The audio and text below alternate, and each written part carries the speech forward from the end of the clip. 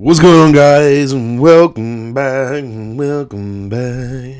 the Bridging the Gap podcast. How are you? I am fantastic. Thank you for asking. We have some life. Life is back in me and it feels good. I'm going to do a Q&A. I actually put a thing up on my story saying, should I do topics and story or should I do Q&A? And everyone chose topics and story, but I'm going to do a Q&A because I've got no topics for you today because. So, first things first, let me set you off how we mean to go on.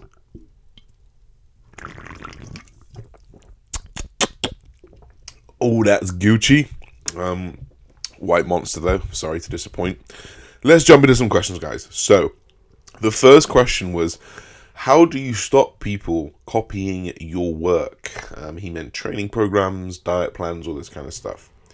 Imitation is the biggest form of flattery. I don't know why it really matters if someone's copying you. We're in bodybuilding. We're trying to build bodies. You have to train. You have to diet. You do not have a secret, bro. There really isn't any secrets in this industry. I put out every single thing that I do for free. People obviously copy it. Why does it matter if they're copying you? It does not matter. Why? Tell me. We can't have the conversation, but yeah. That's literally going to be my answer. It doesn't fucking matter if they're copying you because you either do it better than they do or you don't. And if they're copying you, why have you got the secret and I want the secret? Tell me what it is. So, sorry. Why would you do leg extensions before a squat? Now, this is a lot to do with mechanics and the ability to contract the quad.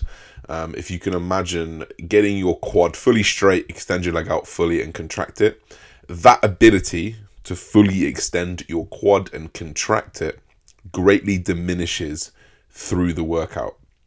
So if you were to do leg press, maybe do a hack squat or whatever it is, your ability to actually fully extend and get that quad short, by short I just mean fully contracted, it's nothing special, really diminishes. So we should definitely prioritize movements that get our muscles shorter at the beginning of the workout. For example, a leg extension.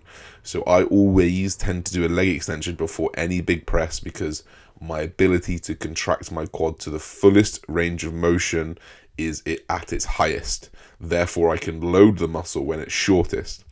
If you think about a hack squat, if you think about a leg press, you never fully extend your leg and you don't actually hyperextend because you don't want to have that load through your joints. So you actually don't get your quad short. You don't get your quad fully contracted. And then actually the ability is taken away after those.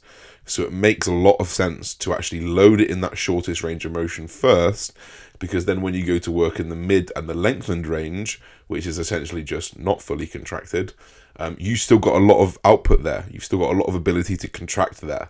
And we're not taking away from that ability at all. So generally speaking, try get a muscle short first. The same thing with lats, pecs, hamstrings. Like I would do like a hamstring curl first. I'll do like a pec deck first. And I'll do like a pullover first because the ability to get the muscle fully contracted is at its highest at the beginning of the workout, and then it diminishes as you go through. So it makes sense to program that way, which is why people would do it. People call it pre-exhausting and all this. It's literally just getting the top range of the motion, the shortest part, fully contracted. There's nothing special to it. That is literally the science behind it. What do I see more engagement from? YouTube, Instagram, and what's best? I personally think that YouTube is the most valuable because they're investing in your personality and you as a person. You get a lot more. You get that feel for someone. Like I watch YouTube and I have that connection to the people that I watch because I see their life, I see what they're doing, I see how they talk. You can tell if they're real or fake, and you like them as a person, right, on YouTube. So you're probably much more likely to be loyal to that person because you feel like you know them. So I'd say that YouTube is probably the most important, and actually for me at the moment probably drives the most engagement because I get 15 to 20,000 views on a video. I probably get 2,500 to 3,000 likes on a photo, with maybe 100 comments and whatnot.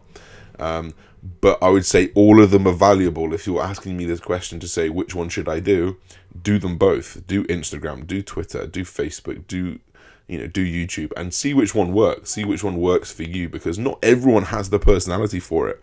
Not everyone has the ability to pick up a camera and just be natural. It comes over as fake sometimes. So maybe you're not a YouTuber, that's fine. But maybe you can be an amazing Instagrammer. There are some guys who are making millions on Instagram and solely Instagram. People that are making millions on Twitter and solely Twitter. You've just got to trial and error these things. For example, I tried Twitter. It didn't really pick up for me, so I kind of leave it, and I'm not really big into tweeting and stuff, but I know that a lot of guys are. You just got to find your niche and find what works for you, and then just have at it.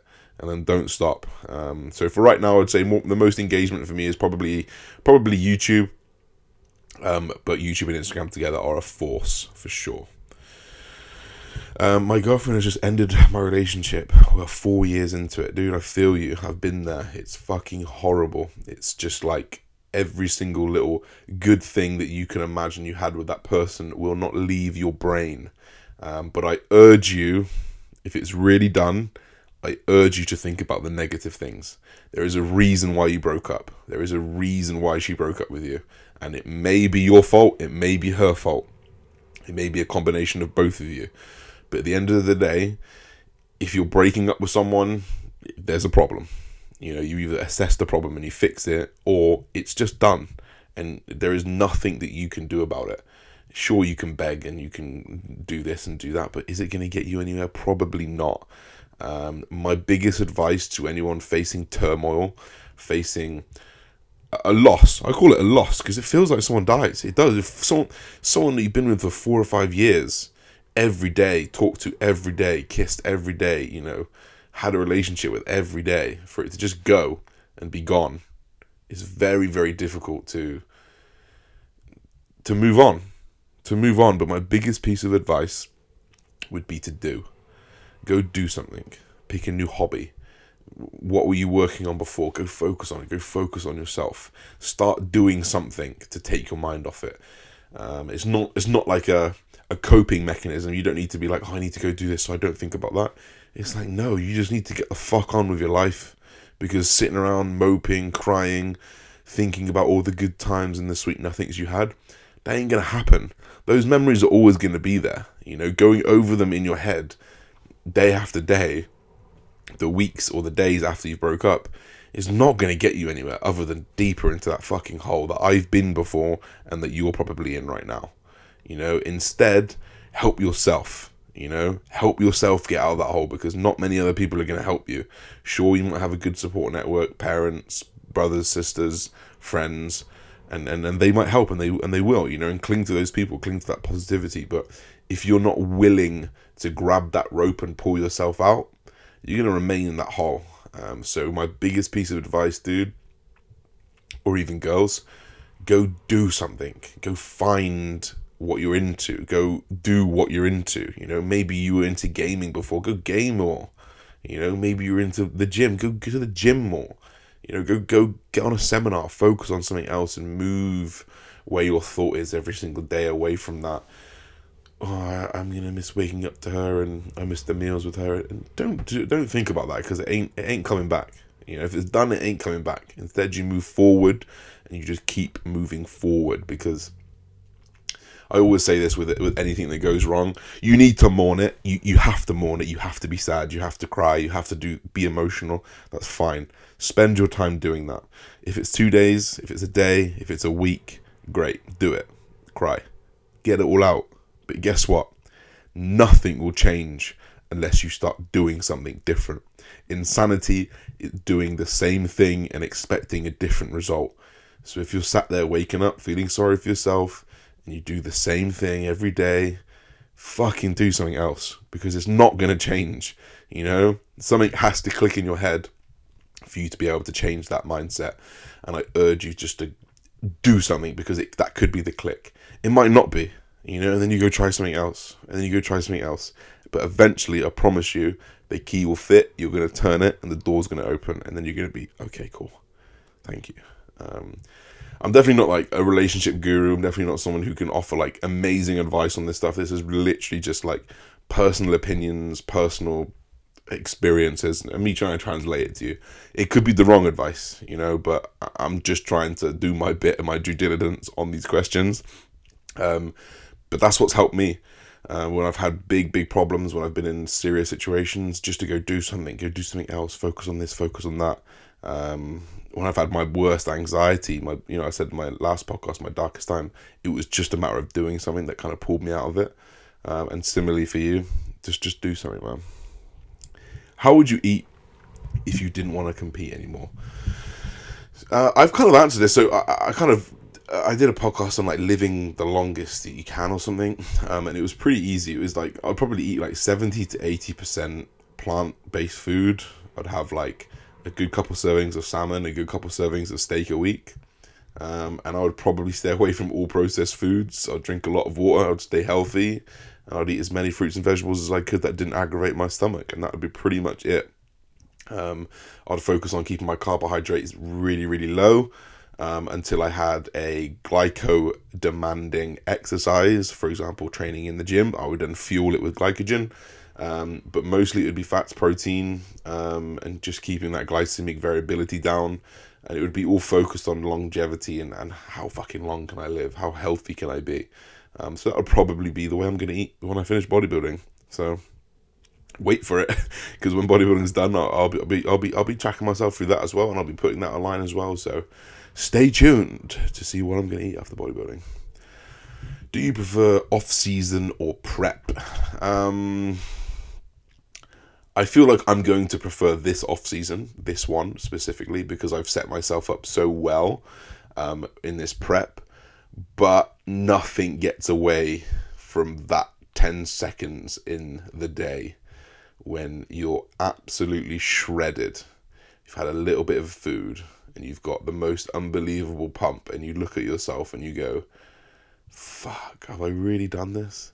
I've had a few of those moments this year, and I thought, fuck, like, I've always had this dream of being a certain size and a certain shape, and I was looking at myself the other day and I thought, do I actually look like that? Am I really seeing what I'm seeing right now?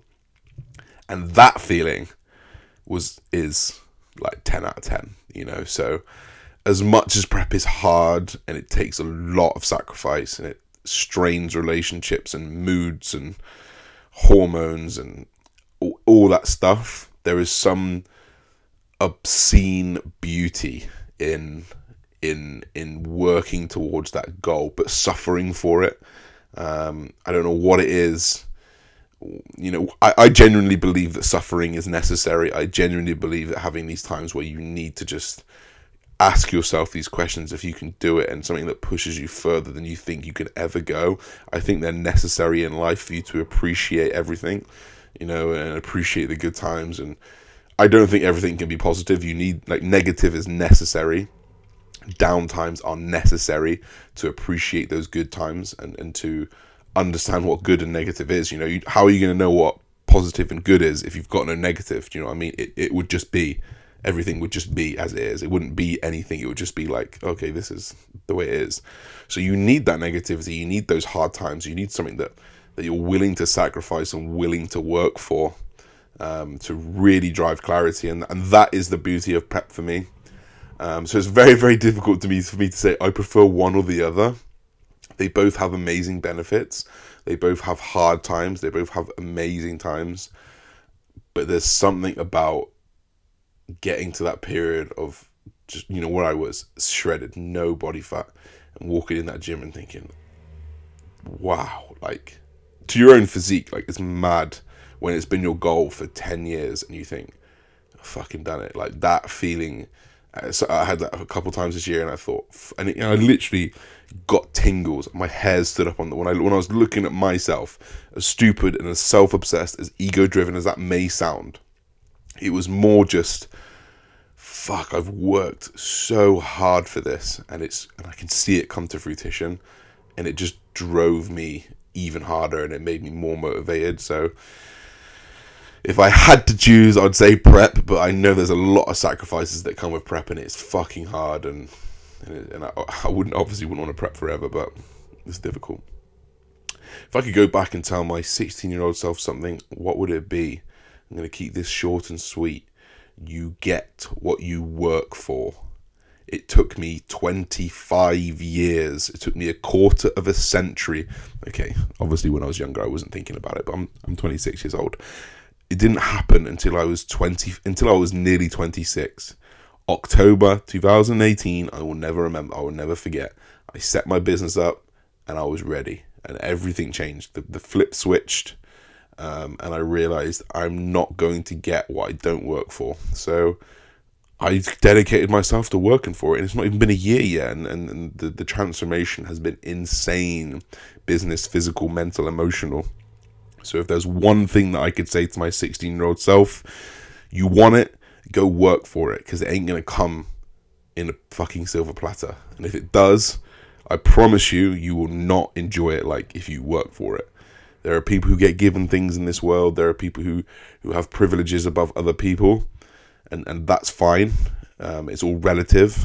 But if you work for something, you cherish it way more. And you can be a billionaire's son, but you have to work for something to appreciate it.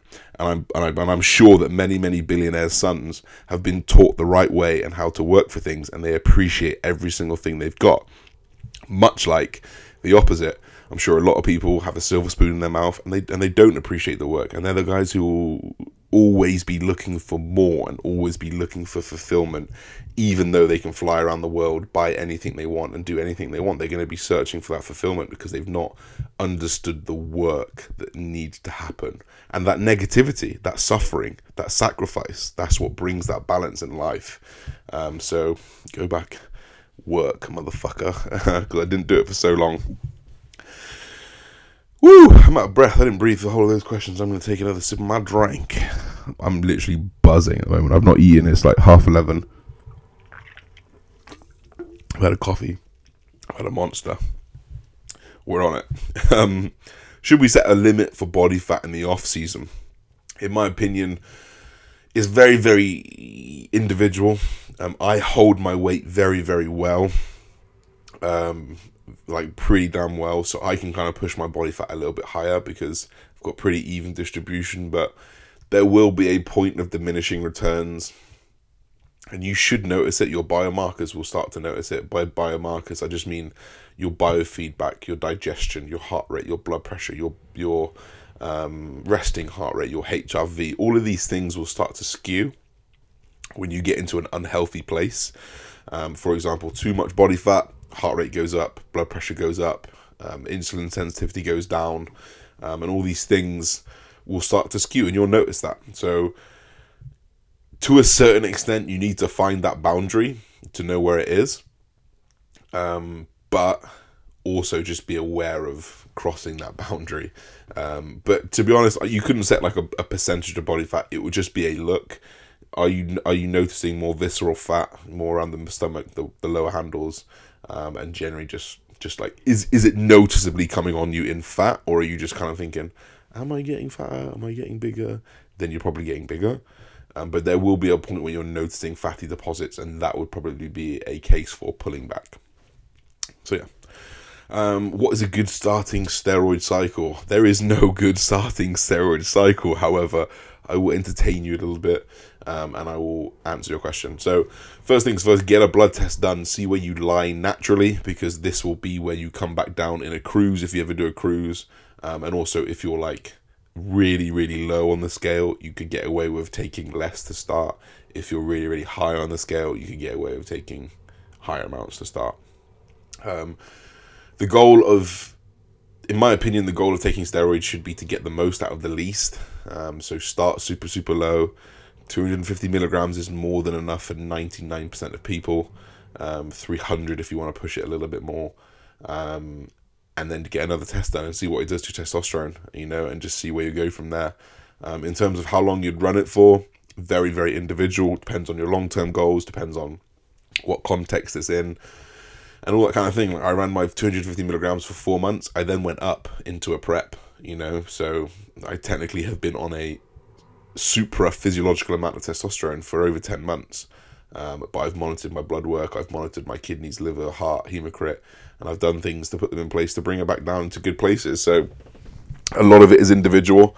A lot of it will be where you are before you start in terms of hormones.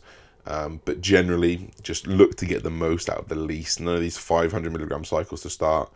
I mean, you can, but my recommendation is just to get a coach to go through it. Someone who knows. There's so many coaches that know their shit now. So just be careful with that advice. What split routine and rep range when bulking? The exact same when cutting. Why would you change it? Why is it different when you bulk? Other than the fact that you've got more food and can possibly handle a little bit more volume in terms of maybe like an extra set here and there, why would anything change? Why would doing higher reps in a competition prep burn? Why would that build more muscle? Why would that keep more muscle? It won't. What builds the muscle will keep the muscle. So just do the same year round. You just have more food available. There's no need to change training so often. There's no need to change to a cutting training program or a bulking training program. It's just nonsensical. Training is training. What builds muscle will retain muscle. Focus on that and just keep going with that. Seriously. Who has taught me the most when it comes to training? So I've taken a few seminars actually. So I would say the Muscle Mentors Practical has really taught me a lot about execution, biomechanics, movement patterns. We call them strength and resistance profiles. So for example, if you've got like a row, you can see that it's on an axis, like a single arm plate loaded row. You know it's on an axis, and obviously as you go over the axis, the profile of the resistance will change. So at the beginning, when it's all the way down at the bottom, I'm sticking my arm out here, and you pull it, it's a lot easier there, and then it gets harder in the middle, and then as you get over the axis, where the weight bearing changes, it gets easier again. So just learning about how different equipments have different axes and different momentum arms, and understanding that the profiles are different per exercise has really driven my training programming up personally and for my clients. So I'd highly recommend to go see their seminar. Also, oh my god, I've just burped on the podcast. That's fucking awful. I could remove it, but enjoy. Also, Integra Education, they are literally at the forefront of biomechanics at the moment, and I'd also highly recommend to get on their courses. They've got foundations, they've got level 2, 3, 4, and it's very, very in depth. So I'd recommend going to see those guys. Eugene Tao, Tio Tao, he's also another great one to follow as well. Gaining muscle in a deficit, is it possible naturally? Yes, in my opinion it is. There's a little bit of talk at the moment that if you're in a positive nitrogen balance, which is essentially just getting enough protein and getting enough rest, then you can still build muscle.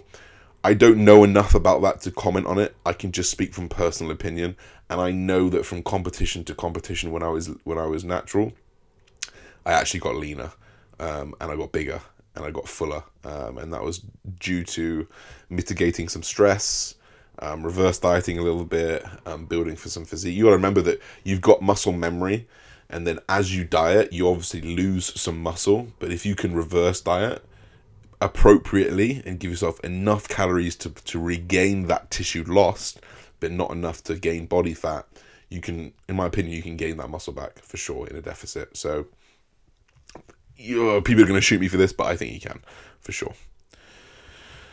Impact steroids have on health. There is a plethora, you like that word, don't you? Plethora of things and impacts that steroids have. And let me run through what I can think of. Acne, I don't have any, I'm lucky. It can affect your sex drive, it can affect your blood pressure, it can affect your resting heart rate, it can affect your HDL and LDL levels, which is your cholesterol. We know there is a proponent in testosterone that will inhibit your ability to increase your HDL and decrease your LDL. So we know that just taking testosterone will actually skew those anyway.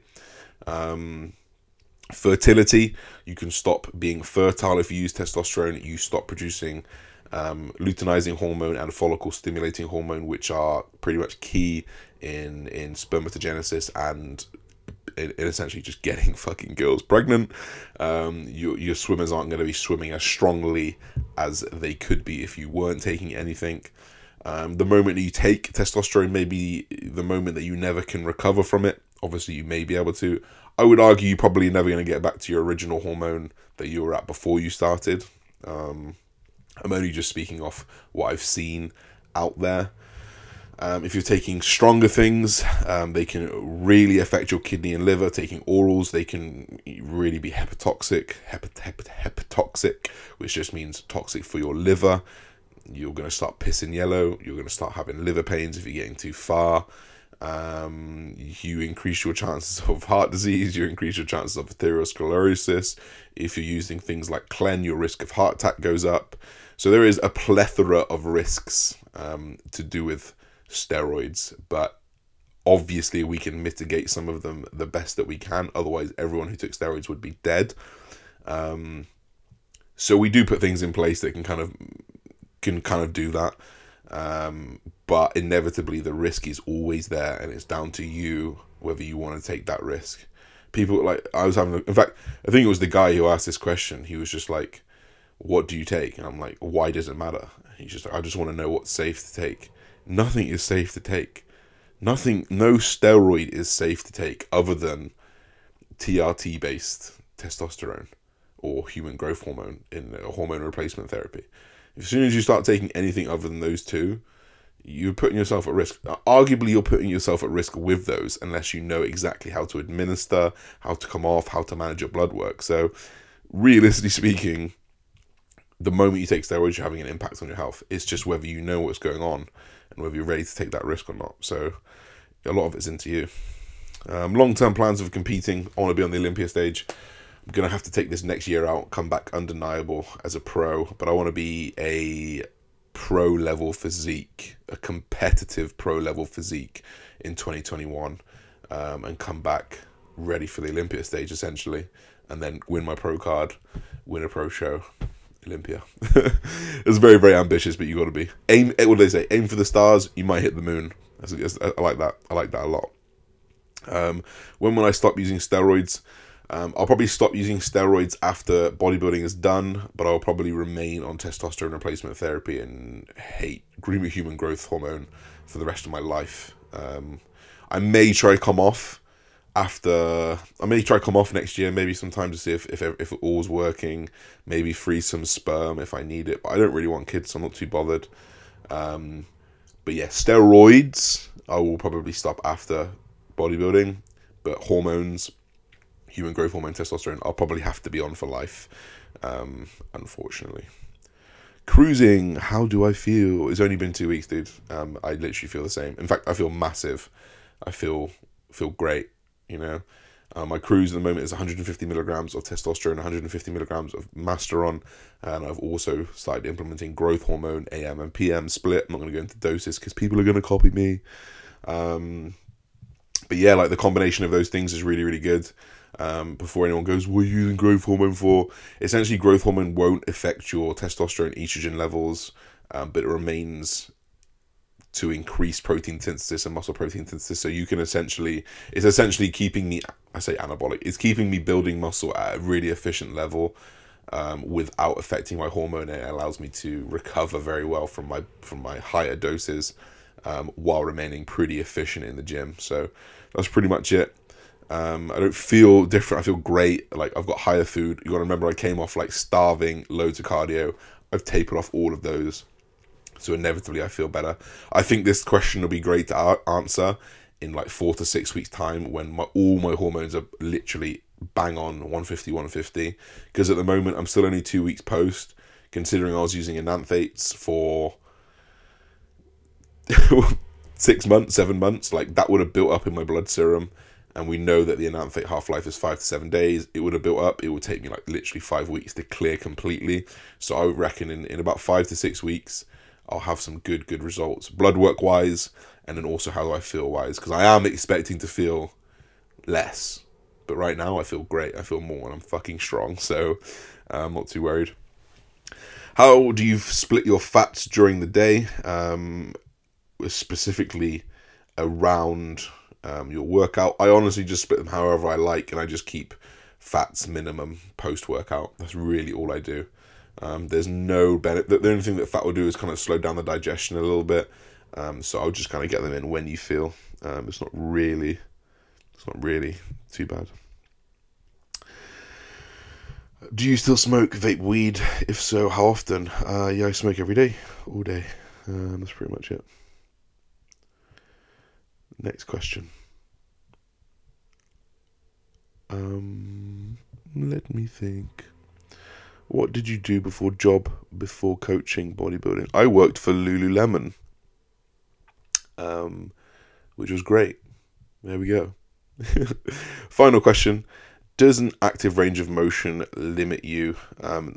How far like your muscles get stretched, etc. So basically, I put up a video of me doing like an incline press, and everyone was saying, "Oh my god, you're not going low enough." Blah, blah, blah. So we have active range of motion. Now, active range of motion is the motion that you have, the range of motion that you can perform without bearing weight. So if you're on a bench press and you go into a bench press position without the bar in your hand and you let your hands come loose all the way down, that is where you should be benching. And if you've got a weight on your hand, obviously it pushes you further in that range. We call that a passive range. As soon as you go into a passive range, you start to load ligaments, tendons, and passive tissues. Now, passive tissues are very, very strong, so you can obviously, it doesn't really affect anything, but you actually take the tension off the pec. Yes, it may seem like you're stretching it less, but actually you're in full range of motion when you're in your active range of motion for you. And we've got to think biomechanics, lever lengths, different bodies are all different. So, where my active range of motion will be different for someone who's shorter, or taller. You just got to take that into consideration. And it's the same thing for a squat, a leg press, wherever you can get into naturally without the weight pushing you down is where you should stand. Because as soon as you start to load passive tissues, you increase your joint pressure, you increase your ligament pressure. And yeah, you might not feel it. You might feel fine. But you'll see 5, 10, 15 years down the line, you're going to be fucked. And I'm not. I'm going to be fine. So be smart. Don't push it in that passive range of motion. Be clever. I'm going to end it there, guys. Just a bit over half an hour. I've got a lot to do today, so I need to head on down and get going. If you've got any questions, don't forget to message me on Instagram at Josh Bridgman. Otherwise, guys, don't forget to subscribe. Don't forget to leave a rating. I hope you guys enjoyed. Peace and love. I shall see you very soon. Bye-bye.